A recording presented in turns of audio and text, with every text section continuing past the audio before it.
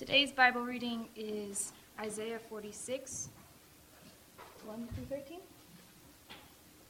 Bel bows down, Nebo stoops. Their idols were on the beasts and on the cattle. Your carriages were heavily loaded, a burden to the weary beast. They stoop, they bow down together. They could not deliver the burden, but have themselves gone into captivity. Listen to me, O house of Jacob, and all the remnant of the house of Israel, who have been upheld by me from birth, who have been carried from the womb. Even to your old age I am he, and even to the gray hairs I will carry you. I have made and I will bear, even I will carry and will deliver you. To whom will you liken me and make me equal, and compare me that we should be alike? They lavish gold out of the bag and weigh silver on the scales. They hire a goldsmith, and he makes it a god. They prostrate themselves, yes, they worship. They bear it on the shoulder, they carry it, and set it in its place, and it stands. From its place it shall not move. Though one cries out to it, yet it cannot answer, nor save him out of his trouble. Remember this, and show yourselves men. Recall to mind, O you transgressors. Remember the former things of old, for I am God, and there is no other. I am God, and there is none like me, declaring the end from the beginning, and from ancient times things that are not yet done, saving. My counsel shall stand, and I will do all my pleasure, calling a bird of prey from the east, the man who executes my counsel from a far country. Indeed, I have spoken it. I will also bring it to pass. I have purposed it. I will also do it. Listen to me, you stubborn-hearted, who are far from righteousness. I bring my righteousness near. It shall not be far off. My salvation shall not linger, and I will place salvation in Zion for Israel, my glory. Isaiah 46. Good morning. We're still in the book of Romans, chapter 1. If you can turn there.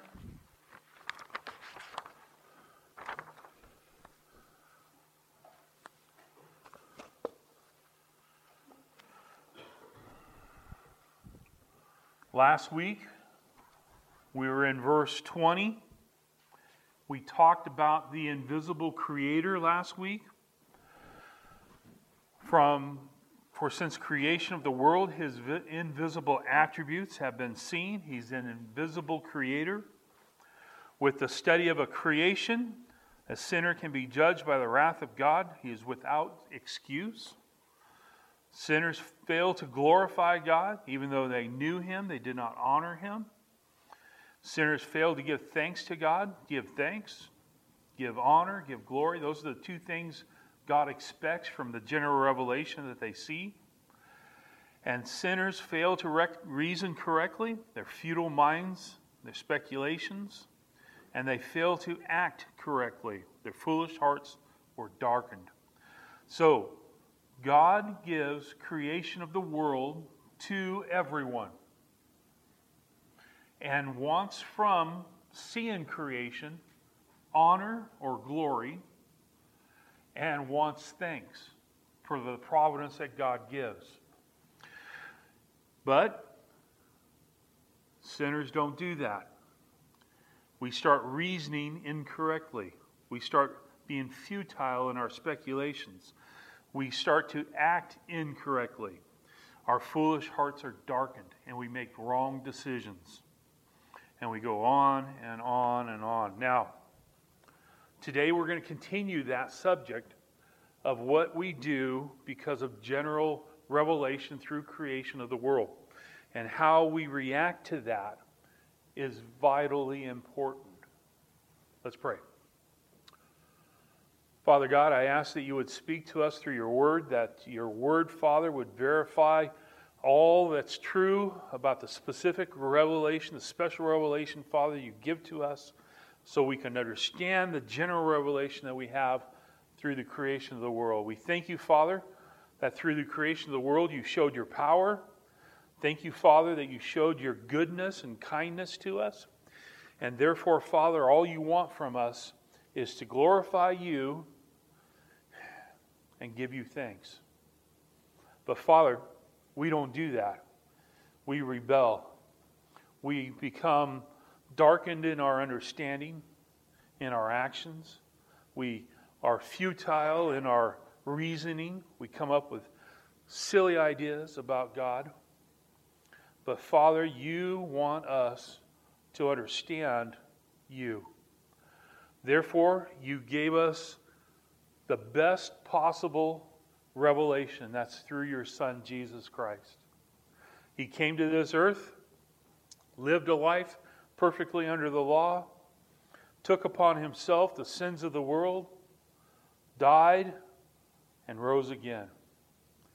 We thank you, Father, for the work of Jesus Christ in leaving us the information that we need to know on how to respond perfectly in worship to you. We ask, Father, you would work this morning in our hearts, and then this week, Father, in our actions. All glory goes to you, Father. Thank you in Jesus' name. Amen. How many people have been on a seesaw? Okay, thank you. Few of you haven't. I feel sad for you.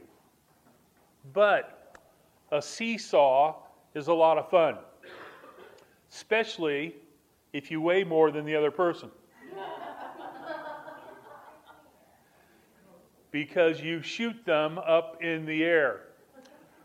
I counseled junior hires for several years, and we'd go to a camp in the High Sierras, and one of the big things they had on the lake was this big pillow. And you sneak a junior hire out to the edge of the pillow, and then you jump from this tower onto the other edge of the pillow and see how high the junior hire would fly. Now, I would get asked to do this for like hours on end, because I would jump onto the end of the pillow and it would throw up junior hires into a different atmosphere. Okay? They liked it. A teeter-totter is somewhat like that.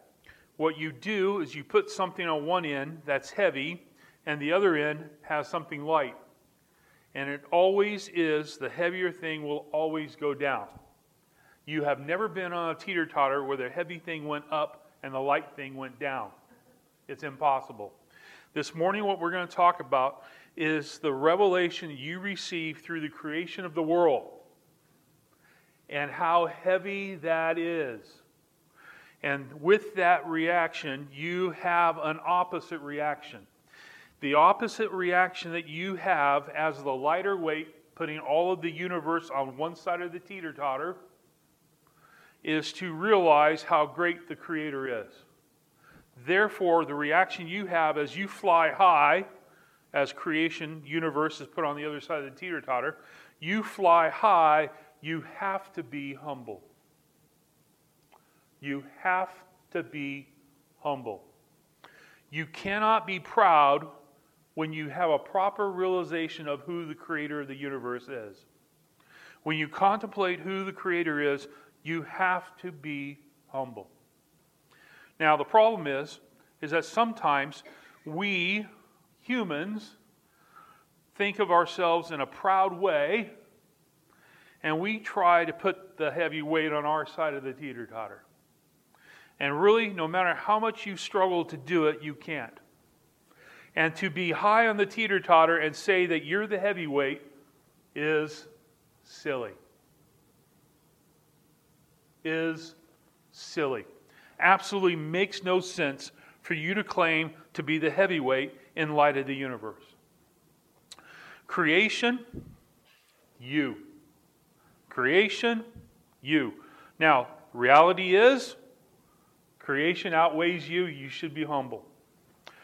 But what happens sometimes is as we're up on the teeter-totter, we think in a prideful way that we somehow have control or power beyond the universe. That we have some kind of ability to control the universe. To have an opinion about the Creator of the universe. That somehow outweighs our teeter-totter and makes us the heavy thing instead of God being the heavy thing. Now we're going to look at a couple verses today. Hopefully we'll get through them, but we'll try to think how it is. By the way, Luke 18 says, I tell you, this man went into the house justified rather than the other. For everyone who exalts himself will be humbled. Everyone who humbles himself will be exalted. There is always a reaction on the teeter-totter. Verse 22, Romans chapter 1, verse 22. Professing to be wise, they became fools. Professing to be wise, they became fools.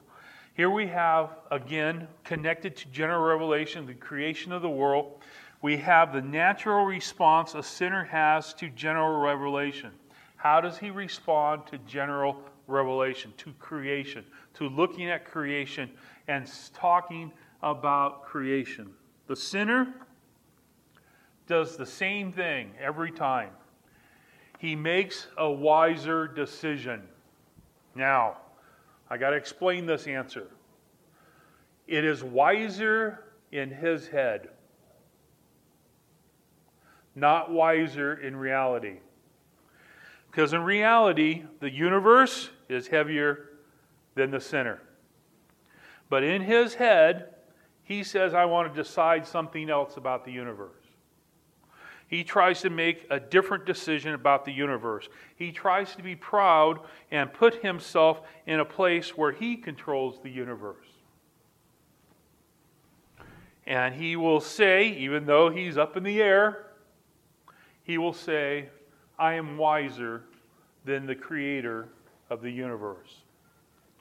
And he'll try to somehow, in his mind, think that the teeter-totter is down on his side, when in reality, he is up in the air. He professes to be wise. The Greek term means to affirm something, to claim to be something. He claims to be wise. He describes a claim using this term that's not reasonable and is untrue. He claims something that's not reasonable and is not true. Last week we learned the failure of the human being to worship the Creator has affected his reasoning ability. It affects his reasoning ability. If he looks at creation and says there's no Creator, it affects his ability to make decisions. And in this verse he says he makes a decision that he is wiser than the Creator. He is wiser than the Creator. And making that decision makes him to be more foolish. Proverbs 14:12 says, there's a way which seems right to man, but its end is the way of death. The way of death. The fact of the matter is, in this world that we live in, everything around us points to a God. Not only a God, but a powerful God. Not only a powerful God, but a good God. Through the providence of creation, we determine that He is a good God.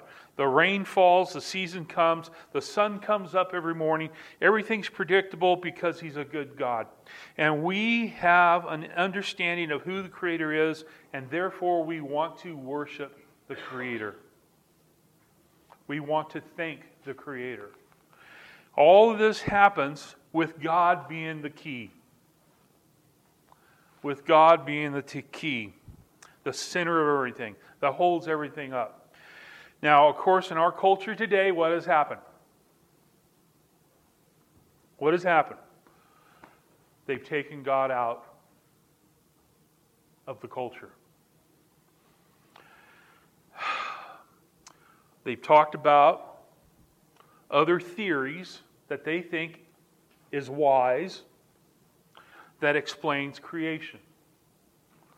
They have other theories about the providence of God. They have other theories about God. You've heard that one, haven't you? Well, my God would never do that. Well, the God you've created probably wouldn't do that. God is the key to everything in creation. He claims to be wise. The claim to be wise about creation and the Creator. Rejoicing in the knowledge of God because of creation. People claim to be wiser than God, wiser than God's creation.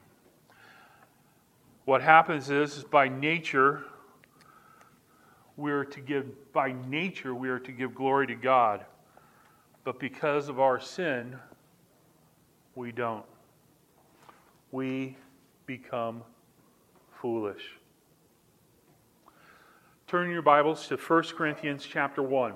1 Corinthians chapter 1. 1 Corinthians chapter 1.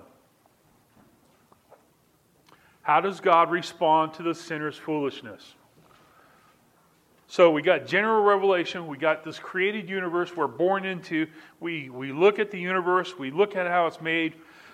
We say there must be a creator to this universe. This creator that created this has to be powerful. He has to be worthy of worship. He has to be loving, being kind to us, good to us, giving us air to breathe, food, growing food, everything He gives to us. But we raise up our pride, say we're more powerful than the Creator, we're wiser than the Creator, we're more loving than the Creator, and sin against the Creator. 1 Corinthians chapter 1, are you there? Verse 21. Verse 21. For since in the wisdom of God, the world through its wisdom did not come to know God. Stop there. For since in the wisdom of God, the world through its wisdom did not come to know God. How does God respond to the sinner's foolishness? He sees a bunch of sinners that do not claim Him or praise Him or worship Him as Creator. They don't see His goodness through creation. What does God do? How does God respond? First thing I want you to notice is that God gives special revelation about worship. Special revelation about worship. So, general revelation, there's no book, no instruction manual to it. But special revelation is what we get from the Word of God, the Bible. That's why the Bible is our middle name as a church. Come on, laugh a little on that one. Cumberland Bible Church. Okay? Bible's our middle name. Because through the Bible we get special revelation. We get detailed information about this creation. We get detailed information about the God who created it. We get detailed information about His Son who came to die on a cross. We get detailed information about God, the Holy Spirit, who indwells us and empowers us to live this life in this creation. We get all the information we need to know about how the world began. We get all the information we need to know about how the world will end. We get everything in this special revelation. So, how does God respond to sinners being foolish? They're high up on the teeter-totter and they claim they're the heavyweight. That's foolishness.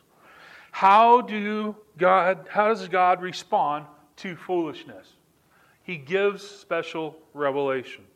I want you to notice first thing in 1 Corinthians chapter 1, verse 21, the first thing that God gives to correct the thinking of a foolish sinner. Number one, God gives special knowledge. Special knowledge. Because this world's wisdom does not come to know God. Everything that a non-believer comes up with will not point them to God. Matter of fact, it'll point them away from God. It will not give the proper information about who God is. It will turn them the exact opposite way. The wisdom does not come to know God. Through the wisdom of the world, they do not come to know God. The wisdom of God, though, is available through the pages of Scripture, through special revelation. This knowledge, we can find out who God is. God's wisdom will lead to the knowledge of God. That's why when we want to tell somebody about God, we go to this book. We tell them about the God of this book. because that is the God that limits human wisdom. This is the book that controls and points us to the right, proper wisdom that will give us the proper way of worshiping this Creator God.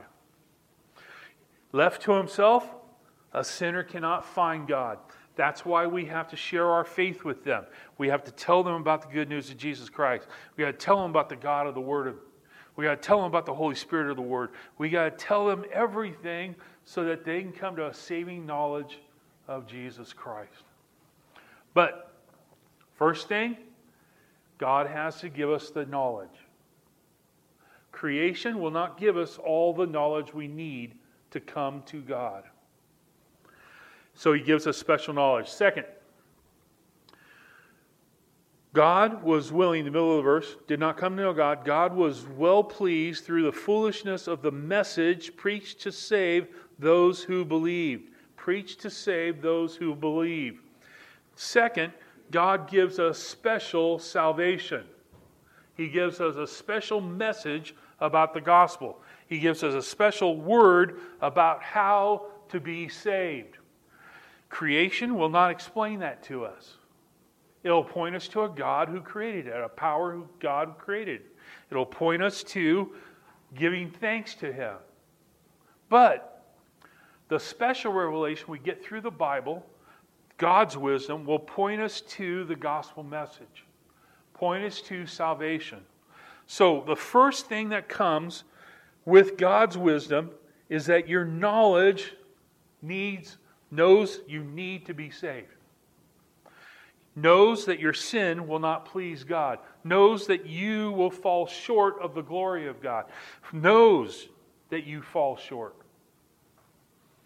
Therefore, you need special salvation through the foolishness of the message preached to save those who believe. God's wisdom will lead you to salvation. Even human wisdom could not recognize the problem that it has. And even if it could, it doesn't have the power to save you. You need God's message, the gospel. The gospel with power. We talked about that before. How the power of God comes through the gospel. The good news. Third, verse 22. For indeed, Jews ask for signs and Greeks ask for wisdom, but we preach Christ crucified, to the Jews a stumbling block, to the Gentiles foolishness. Jews need signs, Greeks need wisdom. And by the way, the answer to both of them is Jesus Christ. Jesus Christ, His resurrection was the sign the Jews need. Jesus Christ is wisdom for the Greeks. Third thing you need to understand this Creator is you need to understand the special death that occurred. That Jesus Christ died for your sins. Jesus Christ died and rose again. Jesus Christ was the one crucified. Now, I'm going to give you a number, and I haven't proven it, I haven't added it up, so I don't know this is perfectly certain. But I heard 323 prophecies in the Old Testament talked about the suffering of Jesus Christ. Now, if that's true, that's a good number, man. That's a lot. All pointing to the suffering of Jesus Christ. The death on the cross was not an accident, not a mistake. It was planned by God. Wisdom shows you God's way of salvation. Wisdom shows you the death that pays the price for you to be saved. It is the gospel that's the wisdom of God. It's the gospel message, the death of Jesus Christ. How can God be just and loving? How can God forgive sins and punish sins? It's all because of the cross of Jesus Christ. He paid the way so that you could be saved.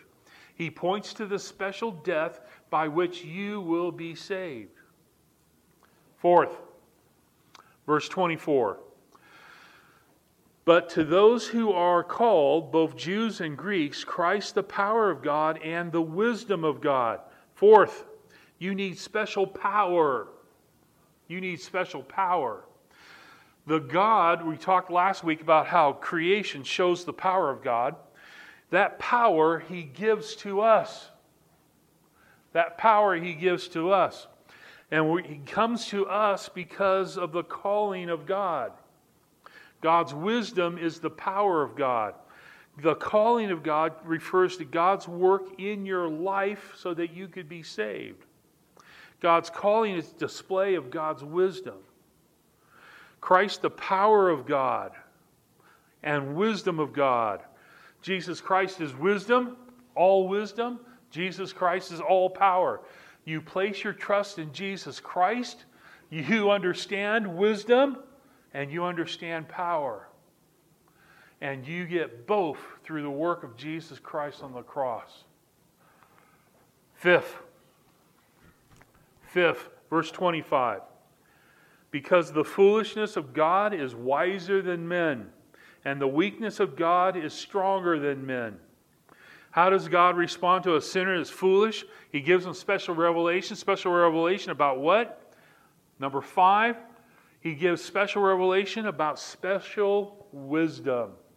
Special wisdom. He gives you the wisdom that you need to be wise.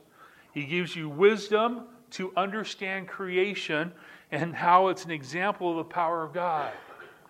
He gives you wisdom, how you can see things that happen that people might say are lucky, but see it as the providence of God. You can see the spiritual attributes of the invisible God. You do it by having special wisdom. Wisdom that comes from God. Wisdom that's beyond human wisdom. Wisdom of God is beyond the wisdom of this world. If it was possible for God to do something foolish, if God was able to do something silly, that silliness would be far wiser than anything humans could come up with. The foolishness of God is wiser than men. The knowledge of mankind is not great enough to know the most important thing they need, a relationship with God. Relationship with God. I read this story about a businessman in Germany. He was trying to set up a business in the United States, and he brought in one of his leaders, and he says, I need you to go to San Francisco and start our business there. And he says, well, I can be ready in about 10 days. And he said, okay, I'll let you know. And he went up to another guy and said the same thing about going to San Francisco. And he says, well, I can be ready in 3 days. He went to another guy. And he says, same thing. And the third man says, I'm ready at once. I'm ready at once. That was the guy, by the way, his name was Julius May. He became one of the wealthiest people in San Francisco because he started the business, because he was ready to go the moment the boss said, let's go. See, when you have the creator of the universe, the heaviest weight possible on the other side of your teeter-totter, you listen to him. And when he tells you something in his word, you do what his word says. You know, just like the old parent to a child thing. Do what I say. If I told you to jump, you say how high, right? Am I the only one that said that? Okay, come on. That's the weight that comes from having a relationship with the creator of the universe. He is the heaviest weight. We listen to him. He tells us wisdom through his word. When we do what his word says, we're exactly right in the will of God, doing what he wants us to do. So that's 5. Wisdom. God's wisdom is beyond human wisdom. We have wisdom. Turn to Psalms 111. 111. Psalms 111. We still have some more answers here. So you got knowledge that comes. You got salvation that comes. You got death that comes. You got power that comes. You have everything you need and wisdom that comes. And God gives you a couple more things to keep you from acting foolish. Psalm 111, verse 10. Psalm 111, verse 10. The fear of the Lord is the beginning of wisdom. The fear of the Lord is the beginning of wisdom. 6. You have special fear. You have special fear. It gives you the proper understanding of who's on the other side of your teeter-totter. And you have a proper reverence, respect, fear of that person. Remember the junior hire? There was one junior hire in camp who was a little bitty twig. Okay? He must have weighed 55 pounds. I mean, he was small. You should have seen how far he went. Okay? When I jumped on that pillow. He flew. One time it looked like he was headed towards the trees, and I was nervous. Okay? You need to respect the other guy on your teeter-totter. You have to have a proper respect. Wisdom is living proper relationship with God while He does the work in our lives and through our lives. We have a proper fear, respect, reverence for Him and His work through us. The fear of the Lord will lead you to act like Jesus Christ, to live like Jesus Christ, because Jesus Christ is the wisdom of God. You having the fear of God will live like Jesus Christ.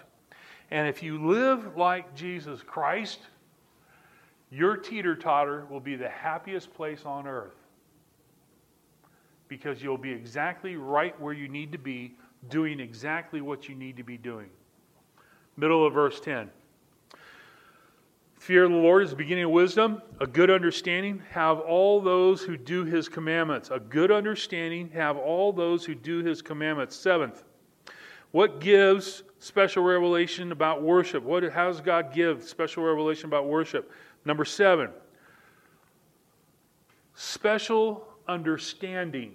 Special understanding. Not only will you have wisdom, not only will you have a proper respect for the other guy on the teeter-totter, but you will have a proper understanding of why good things happen in your life, why bad things happen in your life, why this thing didn't happen the way you thought it would, why this plan didn't work the way you did. I had a friend in high school. He had a plan of going to medical school and then on becoming a doctor, and he wanted to go to the best school. He applied to the best school, and his senior year was the worst because he got rejected. He didn't get accepted. He had a plan that he wanted to work out in his life, and God said no. Sometimes God says no for a better plan. Sometimes God does things in your life to make you a better, stronger believer. Sometimes He does things to make your faith grow. And with the understanding of God, you understand what He's doing. So therefore, instead of shaking your fist at God, you're saying, praise God. So understanding, a good understanding of those who obey. Fear leads to understanding. How you see the words of God apply to your week. How the words tell you what to do. How your words work. The precepts of God are God's roadmap for your week to do what God wants you to do. God's words apply to your daily lives. And you understand why He gives you commands. If there's a command in the Bible, think about a command. Whatever command you're thinking about probably goes with your favorite sin. Whatever you're thinking about right now. And whatever that sin is, you have an option this week to do or not to do. You have power to overcome it. God gives you understanding so you know how to obey the command. When you obey the command, you are doing what God wants you to do. And you will be blessed. You will be blessed. Understanding. 8, here we go. Full circle. Verse 10. The fear of the Lord is the beginning of wisdom, a good understanding. Have all those who do His commands. If you understand God, you'll do His commands. Even the hard ones, you'll do His commands. His praise endures forever. We come back to the beginning again. God gives you special revelation about worship, and He gives you special worship. Special worship. If you fear God, it leads to eternal praise. You will praise God. You won't complain. You won't shake your fist. You'll say, praise God. Praise God. You pay attention to this week, the acts of God, the words of God. You'll have obedience to the commands of God, and therefore you will live a life this week of praising God. You'll praise God. You'll praise God. Now, don't raise your hand. I know how I like to have you raise your hand. Don't raise your hand. But if this is the first day since last Sunday that you praise God, something's wrong. Don't raise your hand if you haven't praised God since last Sunday. I don't want to know. But you need to know.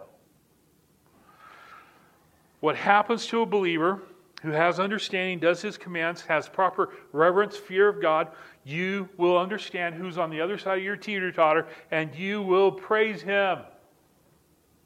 Remember last week? The problem with sinners is that they won't thank God. The believer should thank God every single day because they understand God's working in their lives every day. He is working the teeter-totter to your benefit. He is working creation to your benefit. He is working special revelation for your benefit. And you should be praising God continually, each and every day. Here you go. This is good. A number of years ago, a pastor married a young couple. They went on their honeymoon, and they came back to church as they got back from their honeymoon. And pastor saw them in church, greeted them, and was talking to the bride. And pastor asked the bride if she had burned the roast for their first dinner, because he knew they were going to have roast when they got back home. I like this pastor. He asked if she burned the roast. She said, "Oh, I was afraid I was going to do it. I'd read so much about brides being unable to cook, and I decided that John was going to have the very best meal a bride could prepare for her husband. So I began cooking about 3 o'clock in the afternoon. I got everything out, started to work, and then I finally put things on to cook. I was afraid that they wouldn't turn out, and of course he had to be a little late coming home, and I was afraid things would be spoiled, and I interrupted her," the pastor said. He said, you said 3 times you were afraid. Did you think he was going to beat you or something if you burned the roast? She said, "No, of course not." She looked at the pastor and said, with all the love in her heart and her eyes, but her fear for him was not fright. Her fear was a great desire to serve the one whom she had given herself entirely to. That's the fear of the Lord. It is the person you've given yourself totally to. By the way, when you're on a teeter-totter, you're not holding on to anything except for the other end of the teeter-totter. If you trust Him completely, you'll have a proper respect and fear to obey Him, to understand Him, to praise Him. And all the other 8 things we said, knowledge, all the things God gives you, is so that you will have a proper understanding of who the Creator of the universe is. And He gives you the Word of God so you'll know. Go back to Romans chapter 1. Romans chapter 1, in case you forgot or you thought I forgot what verses we're in. Romans chapter 1, verse 22.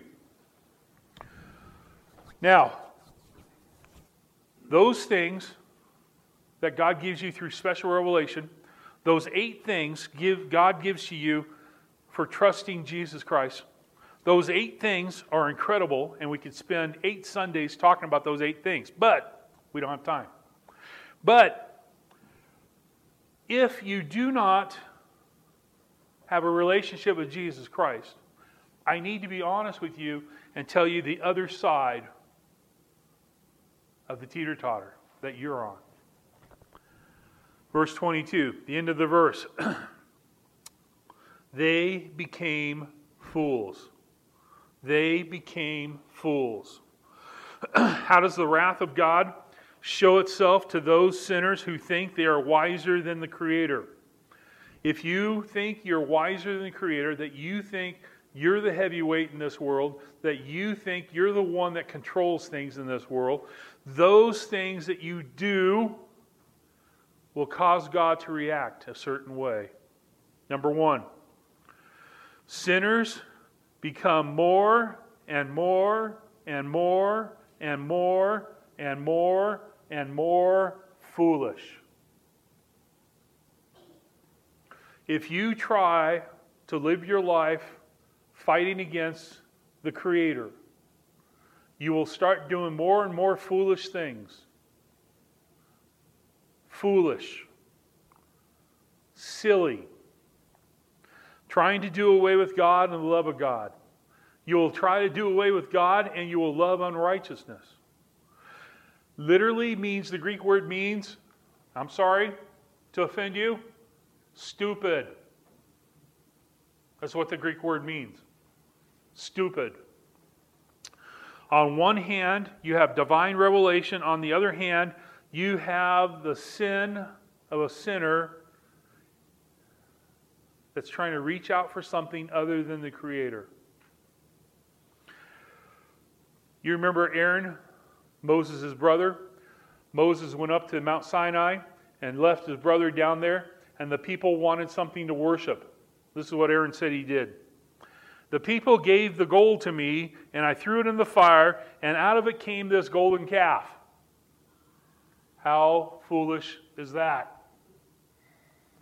When sinners try to do things on their own, without God, without the Creator, you do foolish things.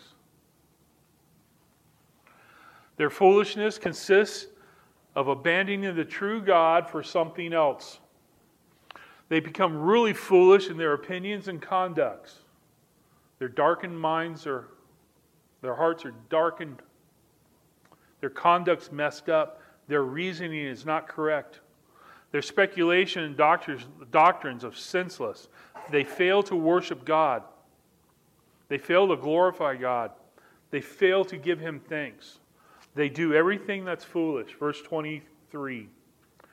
And they exchange the glory of the incorruptible God. They change the glory of the incorruptible God. How does the wrath of God show itself to these sinners who think they are wiser than the Creator? Sinners become, number two, sinners become more and more ignorant. More and more ignorant. They exchange the glory of the incorruptible God for something that's corruptible. They exchange. By the way, the word exchange there will be key for the rest of the chapter. It'll come up over and over again. To exchange, one exists outside of creation for something caught up in creation. You exchange the God who's outside of creation for something inside creation that's corruptible.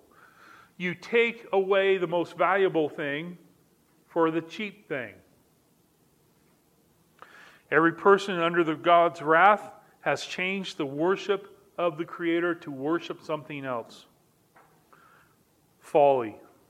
You take the glory that is the quality of God that sets Him apart from everything else, and you give that glory to something else that doesn't deserve it, that's corruptible.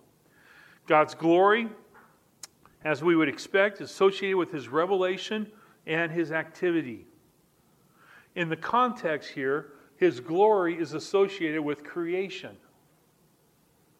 Creation. He is the incorruptible God. He is imperishable. in his being and attributes. He's unchangeable. He's indestructible. He's immortal. He's immutable. God will always be true to his attributes and promises. Incorruptible is the essence of our reason we worship him. Third, and exchange the glory of the incorruptible God for an image in the form of corruptible man, of birds, of four-footed animals, and crawling creatures. Sinners become more and more and more and more confused. And they worship an image in the form of corruptible man. An image, the exact likeness of something. It's like a picture of a flower. Looks like a flower, but it's a copy of a flower. You exchange something real, the glory of God, for something of no value, an image. You change what you worship. You exchange a copy of a copy of birds that fly high in the air close to God, that grow old and die.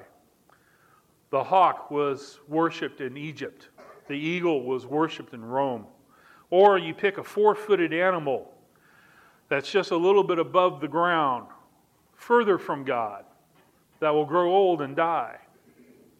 Like the Egyptians had an ox, and the Israelites in the desert had a golden calf.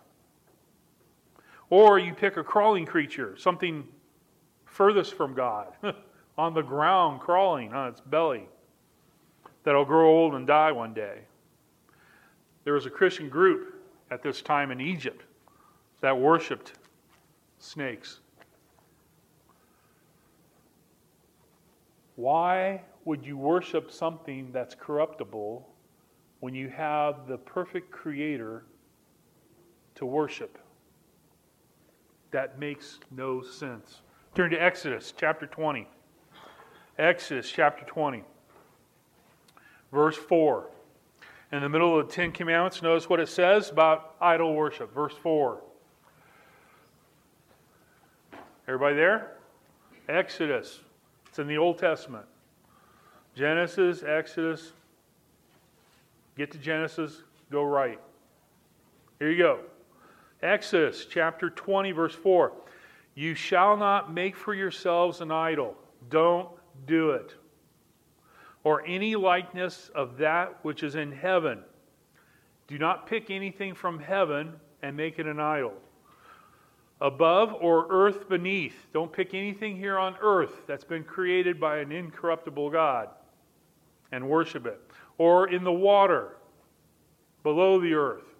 Don't pick anything in the water, nothing in the air, nothing at all to make an idol that is worthy of your worship. Here you go. What's an idol? An idol is anything you fix your desire upon other than God. Anything you fix your desires upon other than God. Okay, since I'm up front, I'll pick on me. What can easily become my idol? Come on now. Golf. Every Monday I go play golf. When I have a bad day on Thursday, what do I think about? Golf. If I can't go to sleep on Friday night, what do I think about to help me go to sleep? Every shot I took on Monday, I think about.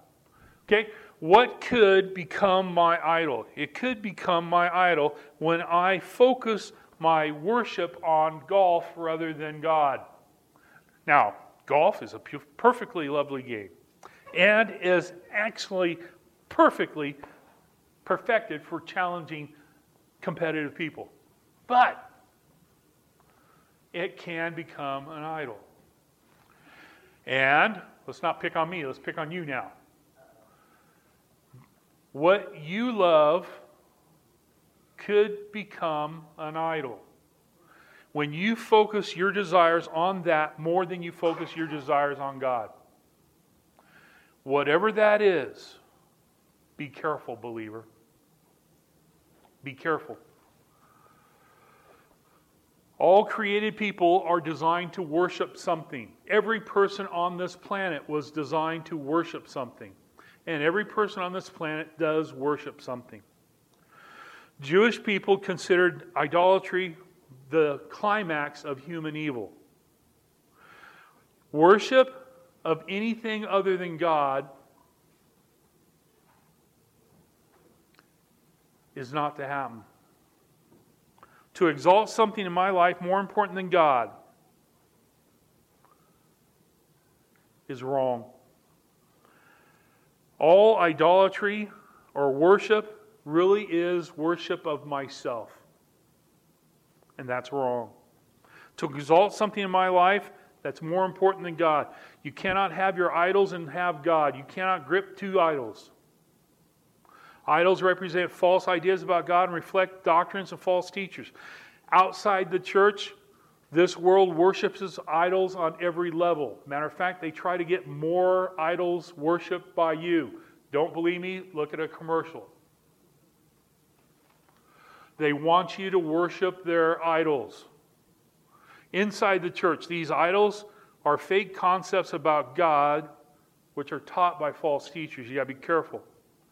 Non-believers do not have fellowship with what they call God because they don't have a God that exists.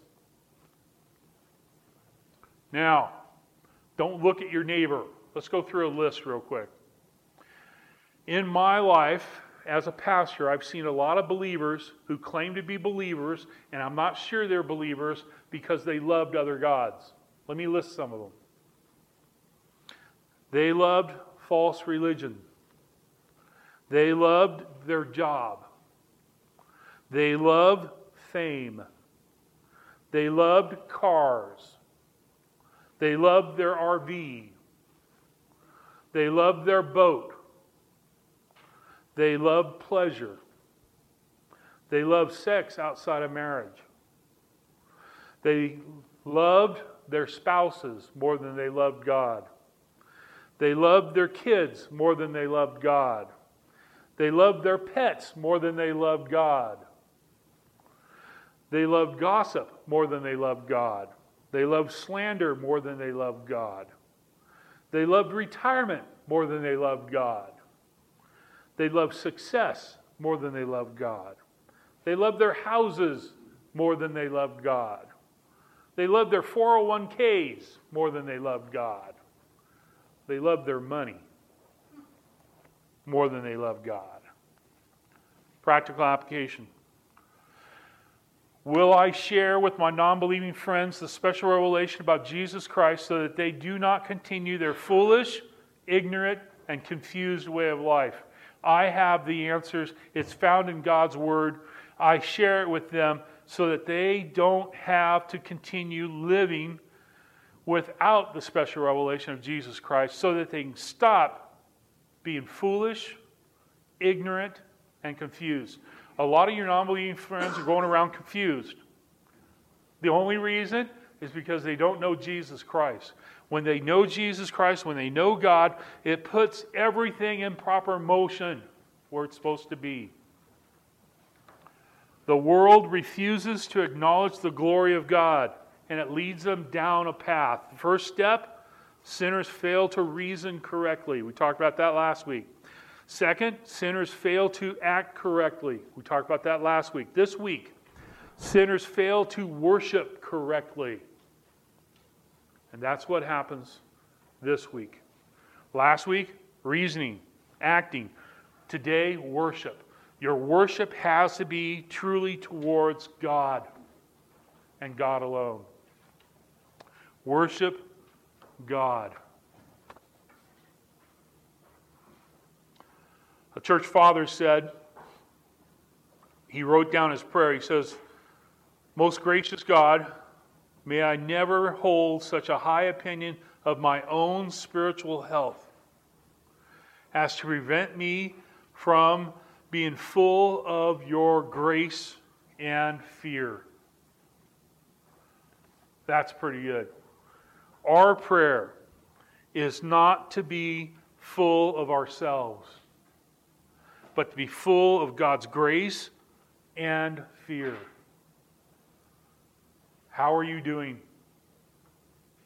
What idol needs to be cut out of your life this week? Go cold turkey. Cut it out. Worship one God, the God of the Bible, the Father of Jesus Christ.